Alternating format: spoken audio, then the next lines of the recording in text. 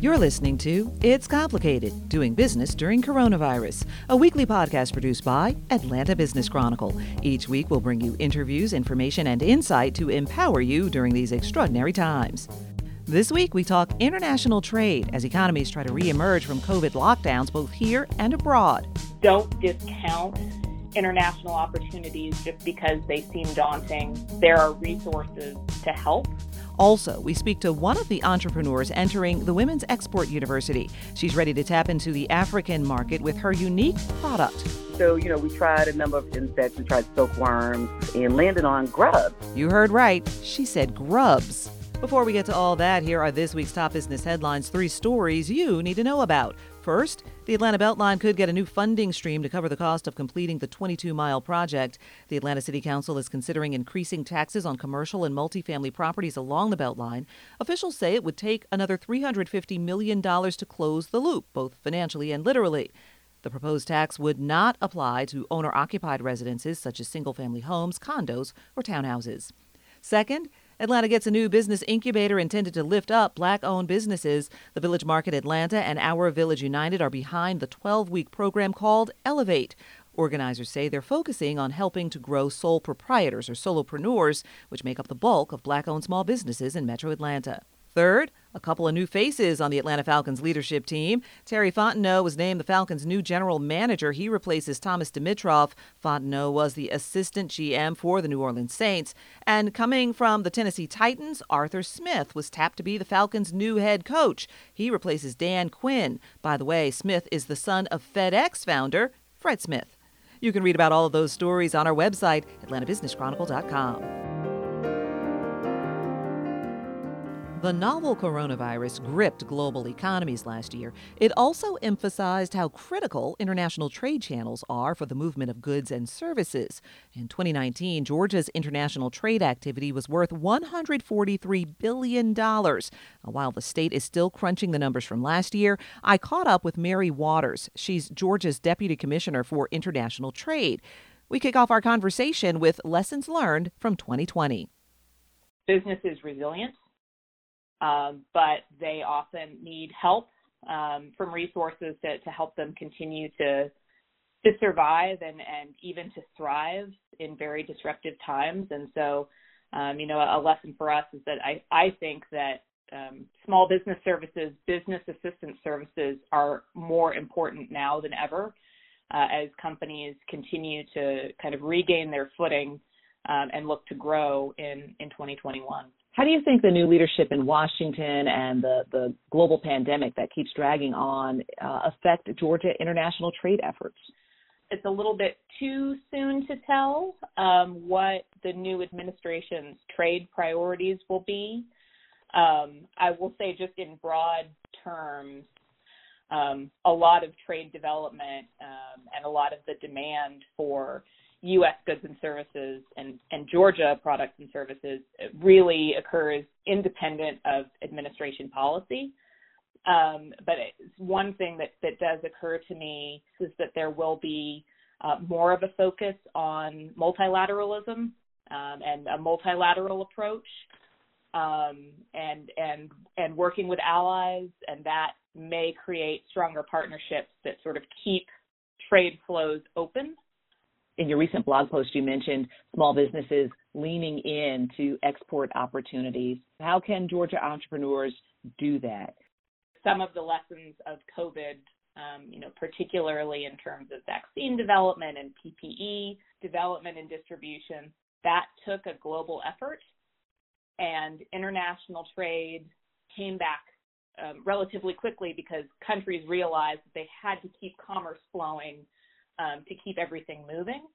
And so to me, that says that this is still the time to explore international opportunities. There are new sales markets, new opportunities to break into. And so I would really encourage companies, especially at the start of the year, don't discount international opportunities just because they seem daunting. There are resources to help. How are you all using technology to continue to build bridges between Georgia small businesses and potential export partners? Whereas before before you might have joined us on an in-person trade mission, now we can really replicate a lot of that fact-finding and a lot of those conversations with key industry contacts and with actual buyers. We can replicate that through video conference. And so that's one way we've tried to keep the world feeling a little bit smaller right now and accessible. And we've gotten great feedback from companies that are still able to connect with their customers and maintain that connection via our international representatives in the midst of a pandemic. And that's really helped a lot of companies continue to move forward and see some growth. Mary says some sectors that saw growth last year include Georgia's agriculture industry. China lifted its ban on U.S. poultry imports. Buyers in Brazil were looking for everything from frozen vegetables to household cleaning products. And Georgia's lumber was in demand from our neighbors to the north, Canada.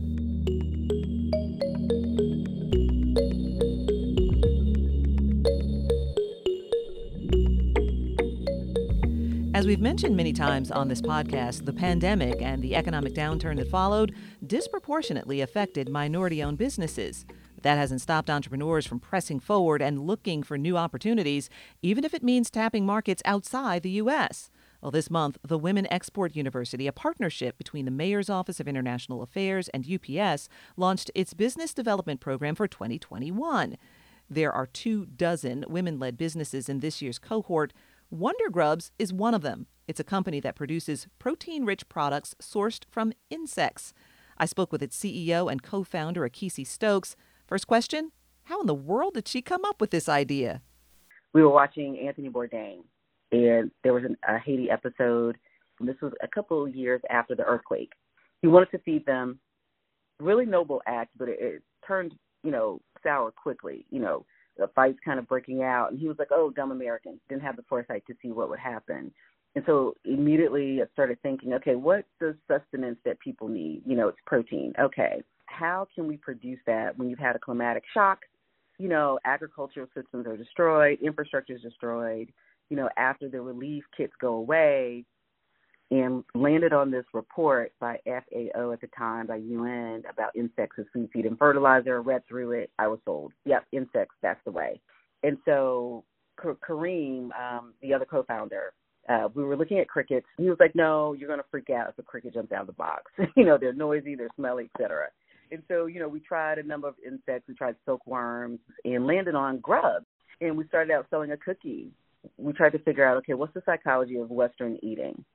And so we were like, hey, everybody loves a cookie. So we ground them down to powder, came up with a really cool cookie recipe, and that's how we started selling them. And we started out in a little farmer's market in Lithonia, Georgia, and we were selling out every weekend. And so we were like, okay, we're on to something. What's the market for products like yours, alternative protein products? The market is growing. It's estimated worldwide, I think, to get to around 650 million, so it's steadily growing. And U.S. in particular is expected to be the fastest growing market. And what do they taste like? Many people have told us that they either taste like a pine nut, and we eat them ourselves as well. They have like a very subtle kind of pine nut or like cashew nut taste. So they're actually quite tasty. They're good. They're not scary at all. As I tell people, you won't grow wings when you eat them. How has your company been affected by COVID-19? Like so many companies, in 2020, we were going to kill it. We were coming into 2020, we were clear on our strategic goals. We had some pending partnerships lined up, and then the pandemic hit. So, it definitely affected impacted our sales. We did decide to stay on the road of becoming a supplier, but of course we've now, our model has switched to, okay, let's expand, let's increase our digital footprint. That was one. And then, what type of products are people looking for? So we went back, Crystal, and polled customers. What do you want? How do you want to see this product? And again, because of 19 and a lot of the meat packing plants getting hit, and a lot of the grocery stores, running out of protein options, we actually had an increase in the level of interest. You're part of this year's cohort of the Women's Export University. Tell me a little bit about your goals as they relate to exporting and international trade. Yeah, so we are really excited to be a part of the 2021 cohort. A farmers organization, a co-op from West Africa reached out to us. And so grubs are already a part of their cuisine. And so we're inking a deal with them now to work with some communities in 2 West African countries. And so with that, Crystal, we were like, oh my gosh, what does that look like? What does that mean? And so this program is really helping us, providing us, access to experts and also, people who are already doing business in these other countries or continents and things we need to consider. Something Akisi is already considering is Wonder Grub's long-term goals, one of which is feeding more than 1 million people with protein-rich food by 2030. Before we go, time to mark your calendar with our next virtual event. On Thursday, January 28th, Atlanta Business Chronicle will host The Future of Cities. Speakers will address challenges and opportunities facing major U.S. cities as we navigate the global pandemic. It begins at 11 a.m. next Thursday. You can register and find out more information on our website, atlantabusinesschronicle.com. Just click on the Events tab.